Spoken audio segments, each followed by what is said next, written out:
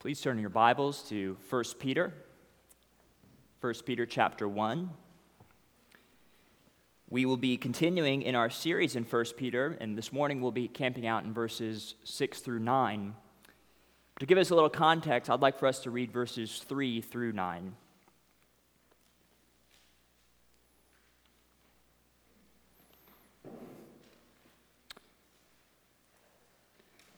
The Apostle Peter writes, "Blessed be the God and Father of our Lord Jesus Christ. According to his great mercy, he has caused us to be born again to a living hope through the resurrection of Jesus Christ from the dead, to an inheritance that is imperishable, undefiled, and unfading, kept in heaven for you, who by God's power are being guarded through faith for salvation ready to be revealed in the last time." Verse 6, "In this you rejoice, though now for a little while, if necessary, you have been grieved by various trials, so that the tested genuineness of your faith, more precious than gold that perishes though it is tested by fire, may be found to result in praise and glory and honor at the revelation of Jesus Christ. Though you have not seen him, you love him. Though you do not now see him, you believe in him and rejoice with joy that is inexpressible and filled with glory, obtaining the outcome of your faith, the salvation of your souls." Would you pray with me?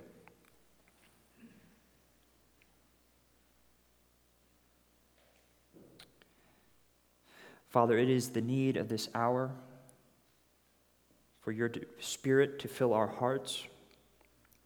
It's the need of this hour, Lord, for us to, Lord, more greatly understand, to more greatly comprehend the salvation you have for your people, the inheritance that awaits your saints.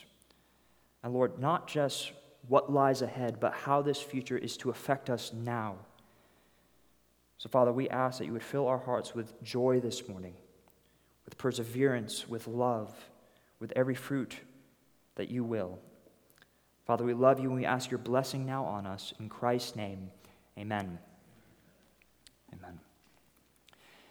I remember a couple of years ago when my wife Erin, she told me that she was pregnant. In the moment that she told me, the reality that there was a real baby in her womb that would one day come into the world and breathe the same air, that changed my life. That changed both of our lives. Our hope in the reality of the future changed our present. We did strange things that we would not have done otherwise. Here's something a single man never does: buys a book on childbirth. Single men just don't do that, but we did that because we had an expectant hope of the future. We read books about childbirth. We prepared a nursery. Friends and family threw Erin baby showers. Erin quit her job. We made sure that our finances were in order. And we also experienced a change in feeling and mindset, a change in our affections, a change in our joy.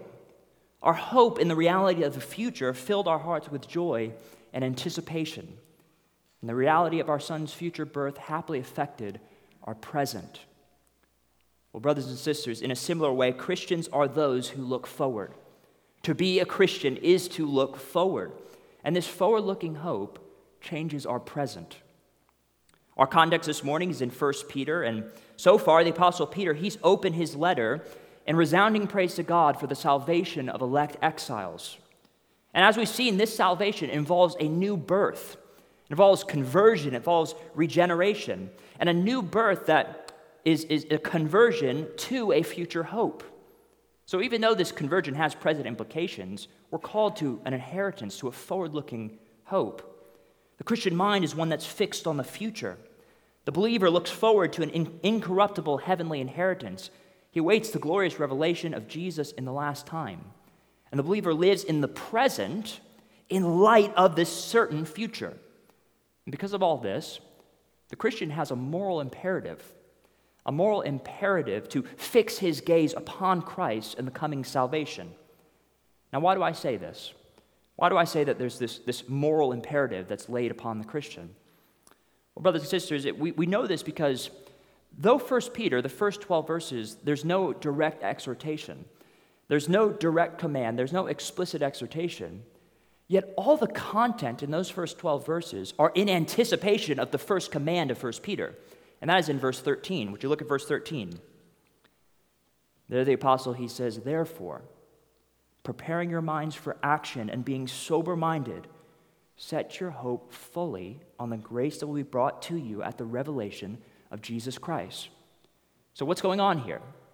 What's Peter getting at? What we have is 1 Peter 1 is, we have the apostle, he's explaining to his hearers what their future hope of salvation is, how these saints react to that future hope of salvation, and how all of this ought to lead them to gird up their minds and more fully anticipate that salvation that lies ahead. This is what's going on in these first several verses of 1 Peter. So last week, Alex expounded quite wonderfully the believer's certain hope of future glory. This morning, we're focusing on how that certain hope affects the believer now, how it affects us in the present time. The main idea of 1 Peter 1, 6 through 9 is that because of hope of future salvation, the believer responds with perseverance, with love, and with joy. Because of hope of future salvation, the Christian, the believer, responds with present perseverance, present love, and present joy. So this morning we're going to be focusing on how people of faith, how God's people, how they operate in the present in light of this future hope. And we're going to examine the text under three headings, and they're as follows. First, we're going to consider faith's response. Secondly, we're going to consider faith's challenges. And then third, faith's goal. So would you consider first with me faith's response? Now, when we read passages like this, or really any passage in the Bible, it's of vital importance that we grasp the tense and the time of each phrase, the tense and the time of each sentence in the Bible. Alex got at this very clearly last week. For each action, experience, and feeling that Peter describes of his readers, we ought to discern as to when they refer. It's crucial that we understand this. What do I mean? Well, in these verses, we see contrasts. We see a stark juxtaposition between the future and the present. We see contrast between now and then, between the present and what's coming ahead. Salvation awaits us in the future, but fiery trials are here in the present. Jesus will return in glory, but we don't see him now.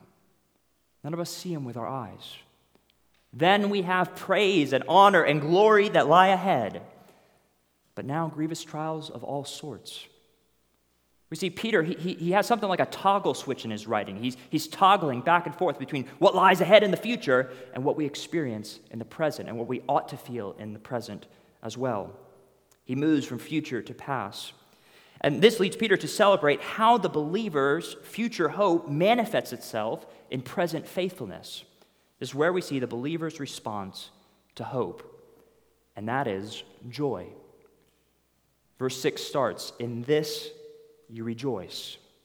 This is a present verb. The idea is to be filled with delight, with great gladness and profound pleasure.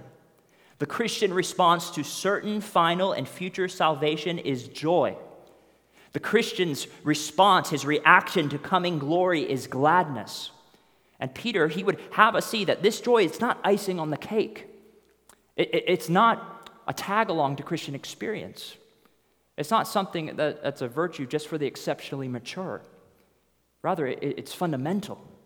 It's intrinsic to Christian experience. It's fundamental to the Christian life. Now, how can I say that? Why do I say that? I say that because remember how Peter opens his letter. In 1 Peter 1, verse 3, he says, "Blessed be the God and Father of our Lord Jesus Christ. According to his great mercy, he's caused us to be born again to a living hope through the resurrection of Jesus Christ from the dead." You see, friends, to be born again is to be called to a living hope of salvation. It's to be called to this forward-looking hope. And then Peter, after describing that salvation, immediately, the believer's proximate reaction to that salvation is joy. He says, "In this salvation you rejoice." Brothers and sisters, true happiness is the infant impulse of the new heart. It's the reaction to coming glory. To be a Christian is to experience the deepest delight in the God and Father of our Lord Jesus Christ. Our souls find our most earnest and highest satisfaction in him. This is, by definition, Christian joy.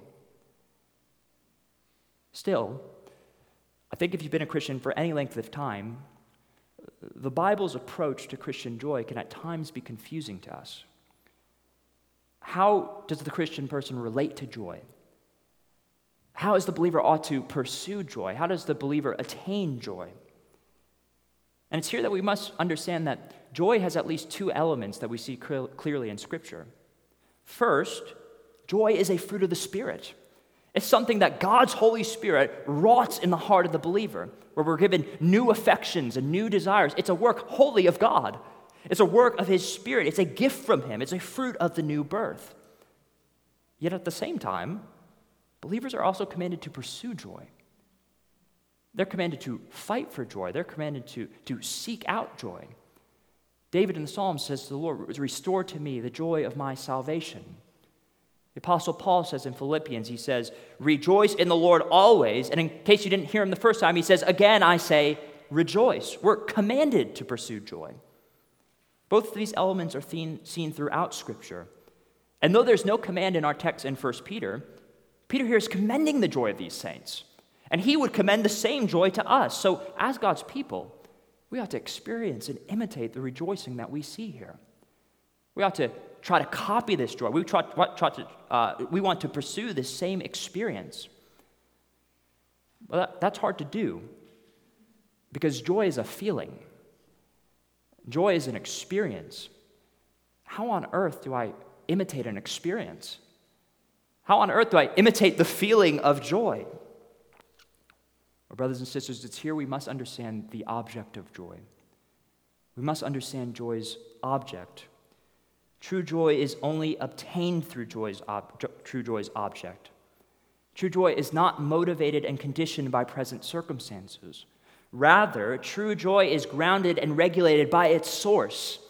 And in the case of this text, that is future hope of salvation in Christ. That is what brings us present glory now. We often hear Christians rightly talk about fighting for joy. I'm pursuing joy. I need to seek more joy in my life. And we rightly hear Christians talk about that. But Christians do not pursue joy. They do not fight for joy or seek joy by looking for joy in the abstract. That's not how you find joy. If you're a person and you want to pursue weight loss, you want to lose weight in 2021, you're not going to do that by pursuing weight loss. You don't go around looking for weight loss. Rather, you experience weight loss by pursuing those actions, those means, those causes that lead to weight loss. Emmanuel Church, should we want to be people of joy, it will not be by staring at joy. It will be through the deepest contemplation of joy's object. This means that where we see Christian joy in Scripture, we must trace that joy to its source. We must find from what fountain that joy flows. And the Bible would lead us to believe that joy comes through the deepest contemplation of Christ. And in our text, we see that joy is flowing from the fountain of future hope in Christ, a future where we have an inheritance, a future without sin, a future where every tear will be wiped away, a future without trial, a future without death, a future where Christ will be revealed to us, a future where we will forever and completely be reconciled with God. And it's consideration upon this future that leads us to joy, that leads us to experience this wonderful rejoicing that we see in this text. If I had more time, I would like to open up to you just the manifold texts that we see in the Bible that point to Christ's return, that point us to Christ's return in the last day. And I also would call your mind to the numerous texts that call believers to remind each other of these truths, remind each other that Christ is coming. It's a staggering amount of material. It's a staggering amount of Scripture.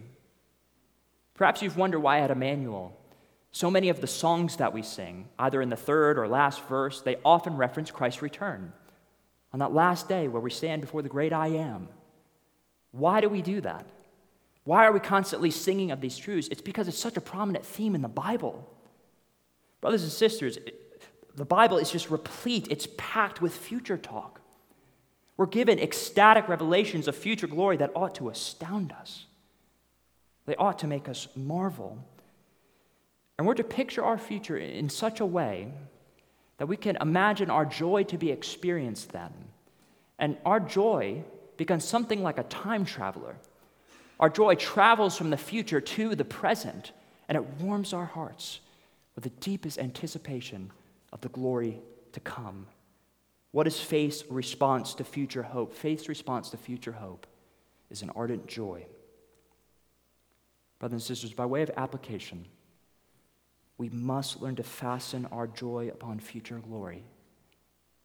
We must learn to derive our joy from what lies ahead. Christian, to what do you tether your joy now? To what do you tie your joy to now? What is it attached to? Does your joy arise merely from present circumstances, from success or material prosperity or good health? Is this what causes your joy to ebb and flow? Material things, present circumstances? Or if you attach your joy to spiritual things, is it only those spiritual highs that you get here and there, that ebb and flow, that come and go? Is that what you attach your joy to? Spiritual highs are great, but is that what grounds your happiness in God? Emmanuel Church, as a church, what brings us our highest joy together? Is it when we are growing numerically? Is it our building? Is it that when we experience the physical markers that indicate success? Or is it this? That we as God's people will one day be gathered in the presence of the risen Christ, and he will be revealed to us, and we will see him as clearly as you see me right now. And is it that when we gather as we do today, and our hearts are filled with joy, it is only in anticipation of that great and final day where we will forever be with the Lord? Is this what animates our joy? Is this what we attach our joy to? Brothers and sisters, let it be so. Faith's response to hope is joy. Indeed, joy is rooted in coming salvation. So this is faith's response, point number one. Consider with me heading number two, faith's challenges. Faith's challenges. Peter here, he presents at least two distinct challenges to the Christian faith. Two distinct challenges of the Christian's experience. And he also includes how it is that believers triumph over those challenges. First, let's consider challenge one. The first challenge is that in the present, faith is met with trials. I find it comforting, and I hope you do too. The Apostle Peter, he doesn't write in the abstract. 1 Peter, the letter of 1 Peter, it's a letter. It's not a treatise. It's a letter to real breathing people that bled red. And he seemed to have a personal relationship with them. These were people with jobs. These were people with struggles. These were people with children that experienced pain.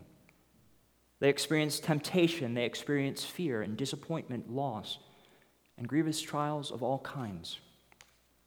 I think it could be a struggle, and it's easy for us as 21st century American Christians to sense a great deal of distance between us and the first century church. We see just this great chasm between ourselves and those first and second and third generation believers. And I think one of the reasons we feel this way is we tend to have little experience with the most severe forms of persecution that we see in the Bible. None of us have experienced being whipped for our faith. None of us have received lashes for our faith or punishment, or corporal punishment for what we believe. None of us have been locked up for what we believe. We just tend to not struggle with that or have to deal with that here in the West in this day and age. Yet it's worth noting that the trials described here in this text, they were not in the form of authoritative persecution. Rather, scholars tend to agree the trials in 1 Peter were largely social in nature. Though this was likely still more severe than what we experience in North Carolina, the trials are not entirely unlike ours, and not unlike what we almost certainly will experience to a greater degree in the future. We should see ourselves in 1 Peter. We should see ourselves and have a level of solidarity with these readers. Some of us know the great social price of being a Christian. And by a Christian, I don't mean just somebody who says you're a Christian. I'm talking about a follower of Jesus. I'm talking about a person who endeavors to follow all the commands of Christ. I'm talking about a person who holiness matters. I'm talking about a person who's decisively distinct from the world. I'm talking about exiles and sojourners. Friends, we're no strangers to foregone promotions because of our attachment to Christ. We're no strangers to alienation from family on account of faith. Some of you, especially some of you young people, you know what it's like to experience being a social outcast because of your commitment to Christ. You don't get calls, you don't get texts, you don't get invitations from people because they don't want to spend time with you. Because you're too religious, and you're a goody-goody, and you're too committed to Jesus. We're no strangers to suffering. Peter refers into this text of various trials. This includes a plethora of hardships. This includes sickness. This includes death. This includes poverty. This includes cancer. This includes relational strain. Various trials is all-encompassing. Yet Peter's, friends, his emphasis is not on the reality that believers experience trials, so much as his emphasis is that true faith triumphs over such trials. It overcomes such trials. Genuine believers persevere through trials. And further, Peter wants to make plain that the experience of trials is by no means arbitrary. And isn't that what makes suffering so odious to us? So difficult to us? It's the question, why? Lord, why are you putting me through this? Lord, why can I find joy in you? Lord, why has my child refused to put his trust in Christ? Or why have you given me this diagnosis? Why am I experiencing this pain? It's a question, why? Our suffering can feel so arbitrary. Yet Peter would have us to know it's not so. Peter refers to trials in such a way that trials are not without a target. Affliction is not aimless. And we can know this because verse 7 starts with that precious phrase. What does verse 7 start with? He says, so that. This is the Greek word hina.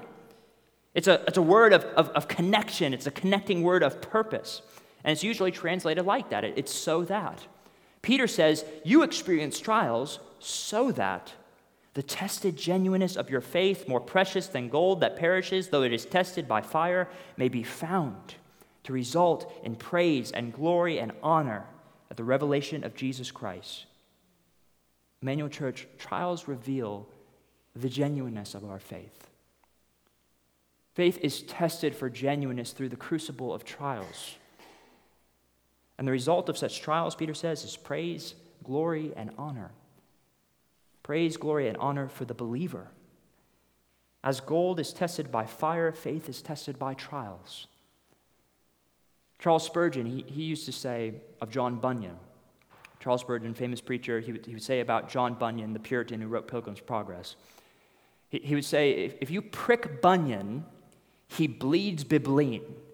He made up this word bibline, but what he meant is Bunyan was so saturated with Scripture and so caught up with the glory of Christ that whatever he wrote, whatever he said, whatever he preached, whatever he said was so tinctured by the Bible. Well, here, Peter is telling us that as Christian faith is pricked by trials, it bleeds faithfulness. We see perseverance, we see endurance.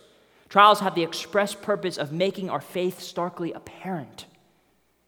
And not just apparent to a watching world, but apparent to God himself. This is why Peter says we experience trials in order that the genuineness of our faith may be found. The idea is that suffering, afflictions, and trials, these things are faith revealers in our life. They reveal genuine and disgenuine faith. Remember the parable of the sower, where Jesus, he describes that seed that falls on rocky ground. And how does he describe that seed? He says, this is the one who hears the word and immediately receives it with joy, yet he has no root in himself, but endures for a while. And when tribulation or persecution arises on account of the word, immediately he falls away. Jesus there, he's not describing a person who loses their faith. He's not describing a person who was a Christian and then became not a Christian. These are people whose faith was fake. These were people who had no meaningful attachment to Christ.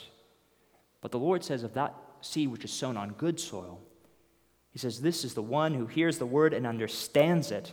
He indeed bears fruit and yields, in one case 100-fold, in another 60, and another 30. The true believer withstands trial. Genuine faith perseveres. Now, brothers and sisters, this is not saying that Christians never fail. This is not saying that Christians never stumble. This is certainly not saying that Christians never sin. Remember who's writing this letter. It's the Apostle Peter who's writing this letter. It's the Apostle Peter who denied our Lord 3 times in the moment of trial. It's Peter who constantly put his foot in his mouth in front of the Lord, was constantly falling on his face. It's Peter who, at one point, from fear of the Jews, withdrew fellowship from Gentile believers. I'm unaware of a saint in the New Testament whose sin and failure is more consistently reported than the Apostle Peter. Yet through every trial, Peter grew. Through every sin and failure, he repented. The preciousness of his faith was purified through fiery trials. And he tells us that the result of this is praise and glory and honor. In fact, this very glory is what motivated Peter's own faithfulness. And we can know this because what does Peter say in 1 Peter 5? He's instructing shepherds, he's instructing pastors in how to shepherd their flocks. And he charges them to do so, knowing that when the chief shepherd appears, you will receive the unfading crown of glory. Brothers and sisters, such an unfading, glorious inheritance awaits all those who faithfully endure trials. And none of this robs Christ of his glory, because what is faith? Faith is that which looks from without self to Christ. It's that which clings to Jesus. It's that which attaches to him and brings him all the glory. It's that which looks to him alone. And true faith is that which awaits the glorious revelation of the Lord Jesus Christ. Brothers and sisters, in the present, faith is met with trials, but faith triumphs in perseverance. Consider challenge 2, this second challenge. And that's that in the present, the faithful don't see Christ. The first statement in verse 8 is that though you have not seen him. That's what it says in the ESV. And this is held in stark contrast to the end of verse 7. How does verse 7 go? Peter says, he says that your faith may be found to result in praise and glory and honor at the revelation of Jesus Christ, though you have not seen him. Brothers and sisters, on the last day we will see Jesus. On the last day every tear will be wiped away. On the last day all things will be made right. On the last day we will be in the presence of the Lord. But there's just one problem. We live now. We live in the present. We operate currently in the present time, and we're not in the last day. We don't see Christ now. He's not revealed to us. And though we have been united to Christ in an objective way, we just don't see Jesus. This is why I love Peter. Peter is so practical. Peter is so realistic about what really challenges those in Christ. I mean, this is Christianity 101, isn't it? None of us have seen Jesus physically. We walk by faith and not by sight. And though it's nonetheless true that we're united with Christ and we have a certain hope, right now we live in the in-between. We live in what theologians call the already and not yet. And one of the most fundamental challenges of this present time is that we just don't see Christ. Yet Peter encourages these saints. He encourages us in verse 8 that such a challenge in no way inhibits the believer's communion with Christ. This sobering challenge that we can't see Jesus, it does not hinder our fellowship with Christ. Though our physical eyes don't see Christ, we respond to him now. We relate to him now. We experience him now. We rejoice in him now. We abide and commune with him now. Faith triumphs over our blindness.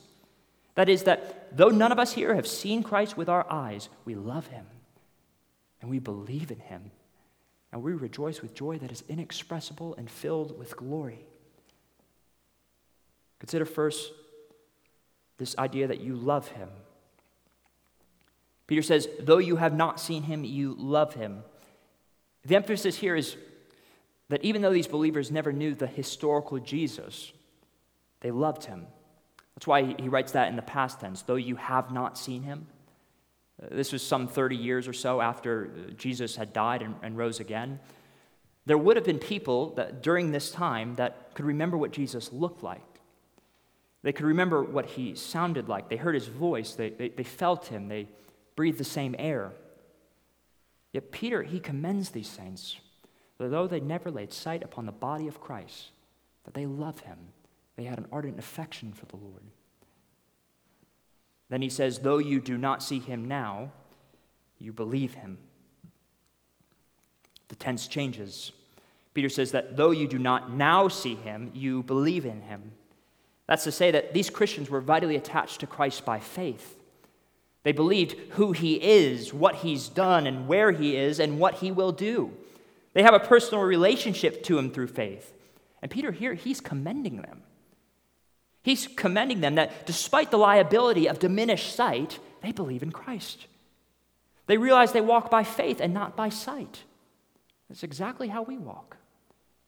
And friends, we know that Peter here, he's not the first to commend such faith. Rather, the Lord himself commended such faith. Do you remember John 20? Remember Thomas?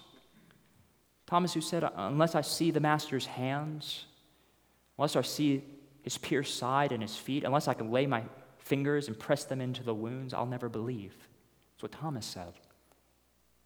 And then you remember the Lord Jesus, he revealed himself to Thomas. And what did Thomas say? He said, my Lord and my God. And do you remember what Jesus said after that?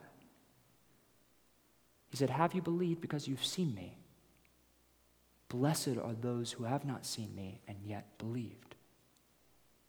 Friends, those of us who have not seen the Lord, who hope in Christ, those of us who trust in him by faith, they're not commended by Christ because they check their brains at the door, because they don't think seeing matters. Jesus does not say, blessed are those who make that blind leap of faith. Jesus is saying, blessed are those who trust the good news that is true, the good news that is founded, the good news that gives life. You found Scripture's testimony of the Lord and you believe it.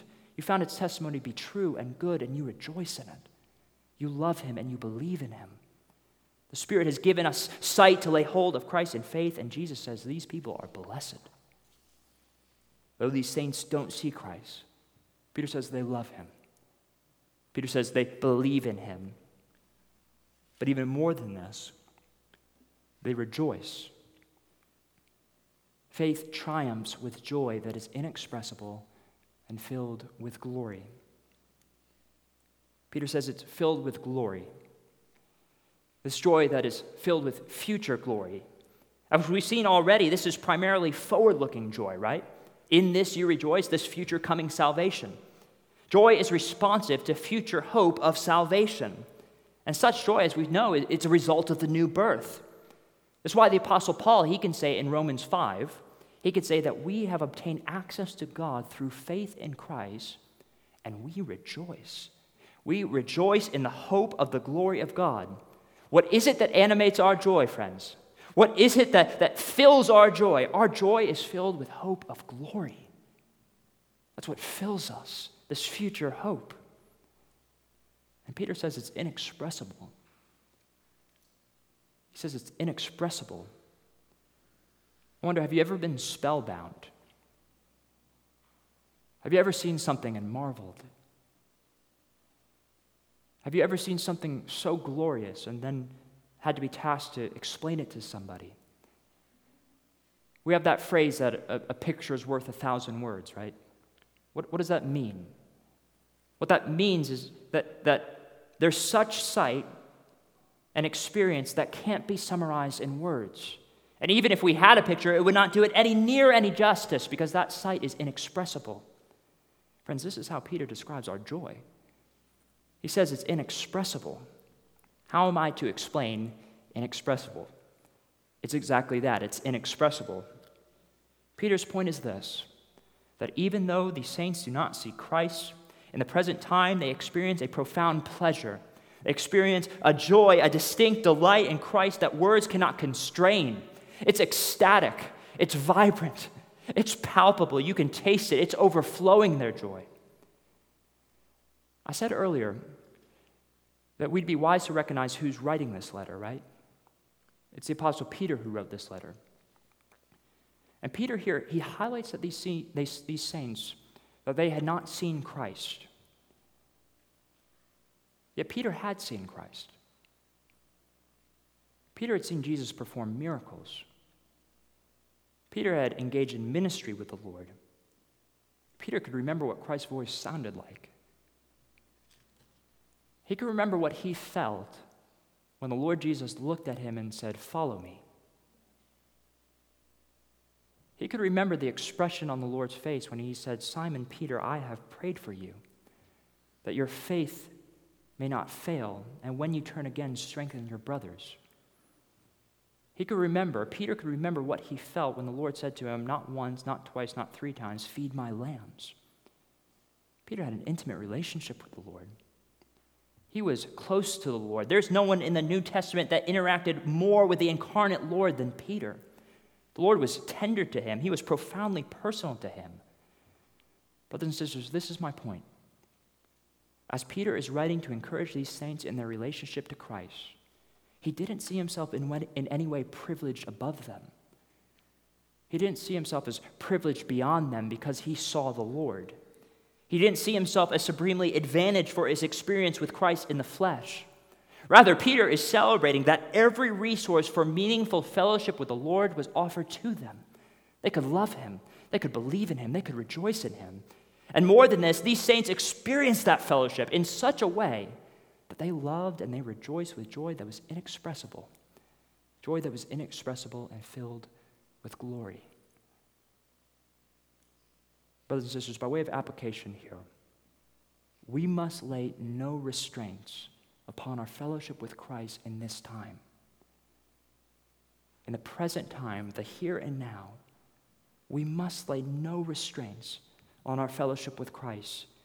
Peter says these saints love Christ. He says they believed in him. He says that their joy in Christ is inexpressible. In this life, our fellowship with Christ, it knows no bounds. Though the Bible calls on Christians to look forward to future glory in Christ, this is not to prevent our personal experience of him now. And friends, we should want our joy to be greater. We should want our joy to abound. We should want our joy to grow. I think many of us can be sobered by texts like this. We can find texts like this at times to be discouraging. And I think the reason why some of us may feel that way is because we look at this glorious joy and this hope that Peter describes that these saints had. And then we look at our own joy. And we look at our own lives. And when we think of joy that's inexpressible, we look at our own joy and we think, my joy is all too expressible. My joy is all too mundane. I don't have joy like that. My joy ebbs and flows. My passion in Christ, it often flickers and fails. I'll never have joy like that, Peter. Well, friends, first we must understand. We must understand that those who are in Christ, Christians, are those that ought to be ever increasing in joy. Joy is spoken of in quantitative terms in the Bible. The Apostle John, he wrote his letters in order that your joy might be complete. Apostle Paul, he spoke of believers being filled with more and more joy. The healthy Christian is the happy Christian. The healthy Christian is not only the happy Christian, but the Christian who is ever growing in happiness, whose joy in the Lord is abounding. So Christian, please make no treaty with joy's absence in your heart. Rather, purpose in your heart and plead with God, Lord, I want my joy to be greater. I want my joy to abound. I want to rejoice to such an extent that my feelings are beyond the limits of human expression. I want this joy. I need this joy. I gotta have this joy. Lord, please help me. I want to grow. And should we purpose to pursue greater joy, it will be through contemplation of the Lord himself and that salvation that is to be seen on the last day, and where he will be revealed to us, and the faith will be made sight. Christian, if you are in Christ, there's nothing that holds you back from inexpressible and glorified joy. Apostle Paul has a wonderful statement in Colossians 3 where he says, Christ is all, and he's in all. Christ is all and in all. And there are so many implications to that statement, but one of them is that the playing field of fellowship with Christ and communion with Christ, it's a level playing field. There's nothing that holds you back from fellowship with the Lord. There's nothing in your background. There's nothing in your experience. There's nothing in your intelligence. There's nothing in your race, nothing that holds you back from the most sincere fellowship with the Lord Jesus and an ever-increasing joy in him. We've considered faith's response to hope. We've seen faith's triumphs and challenges. Consider lastly and very briefly, faith's goal. Faith's goal is salvation. Peter says in verse 9, obtaining the outcome of your faith, the salvation of your souls. That word obtaining in the ESV, it's probably better translated receiving. The idea is that you are receiving the end of your faith, the salvation of your souls. And I say that, one of the reasons I say that is every other use of that word in Paul and Peter's writing is translated as receiving.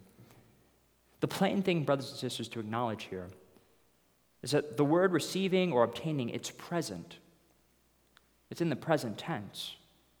With as forward-looking as this text has been so far, you might expect for Peter to say something like, you rejoice with joy that is inexpressible, unto the end that you will obtain the salvation of your souls, like unto some future goal. But he says obtaining. He uses a present verb.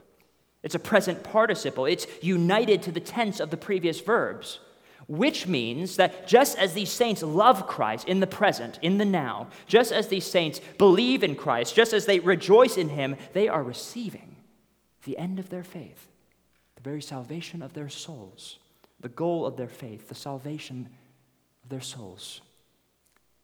Yes, friends, complete and final salvation will only be realized on the last day. But there is a glorious foretaste. There's a glorious experience of Christ now. There's a glorious experience of salvation now. And it's this present foretaste that makes the Christian life possible. It's this present foretaste that withstands that cancer diagnosis, that withstands job loss, that withstands being socially outcast, that withstands social distance, that withstands the pain of a faithless child. It's the present foretaste that leads us to withstand all of these things. It's this present foretaste of salvation that overcomes various trials.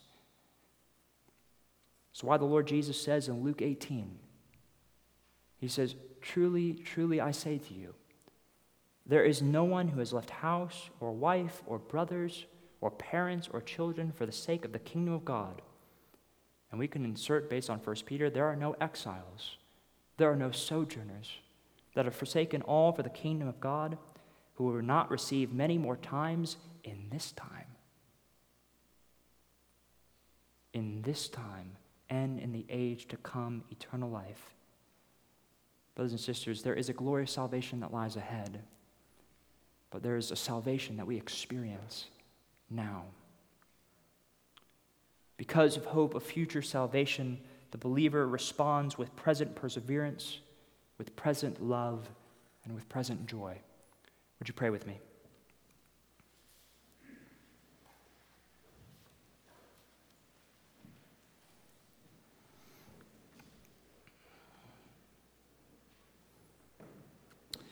Oh, Father, how much do we need joy? And we need a joy that lasts, Lord. We need a joy that's grounded, that is foundationed in your salvation. Lord, please, we pray that you would give us sight of Christ, that you would help us to see the riches of his mercy, and that this glorious inheritance that lies ahead. And Father, we pray that this future hope would fill us so much with joy that we could say that though we don't see him now, we love him.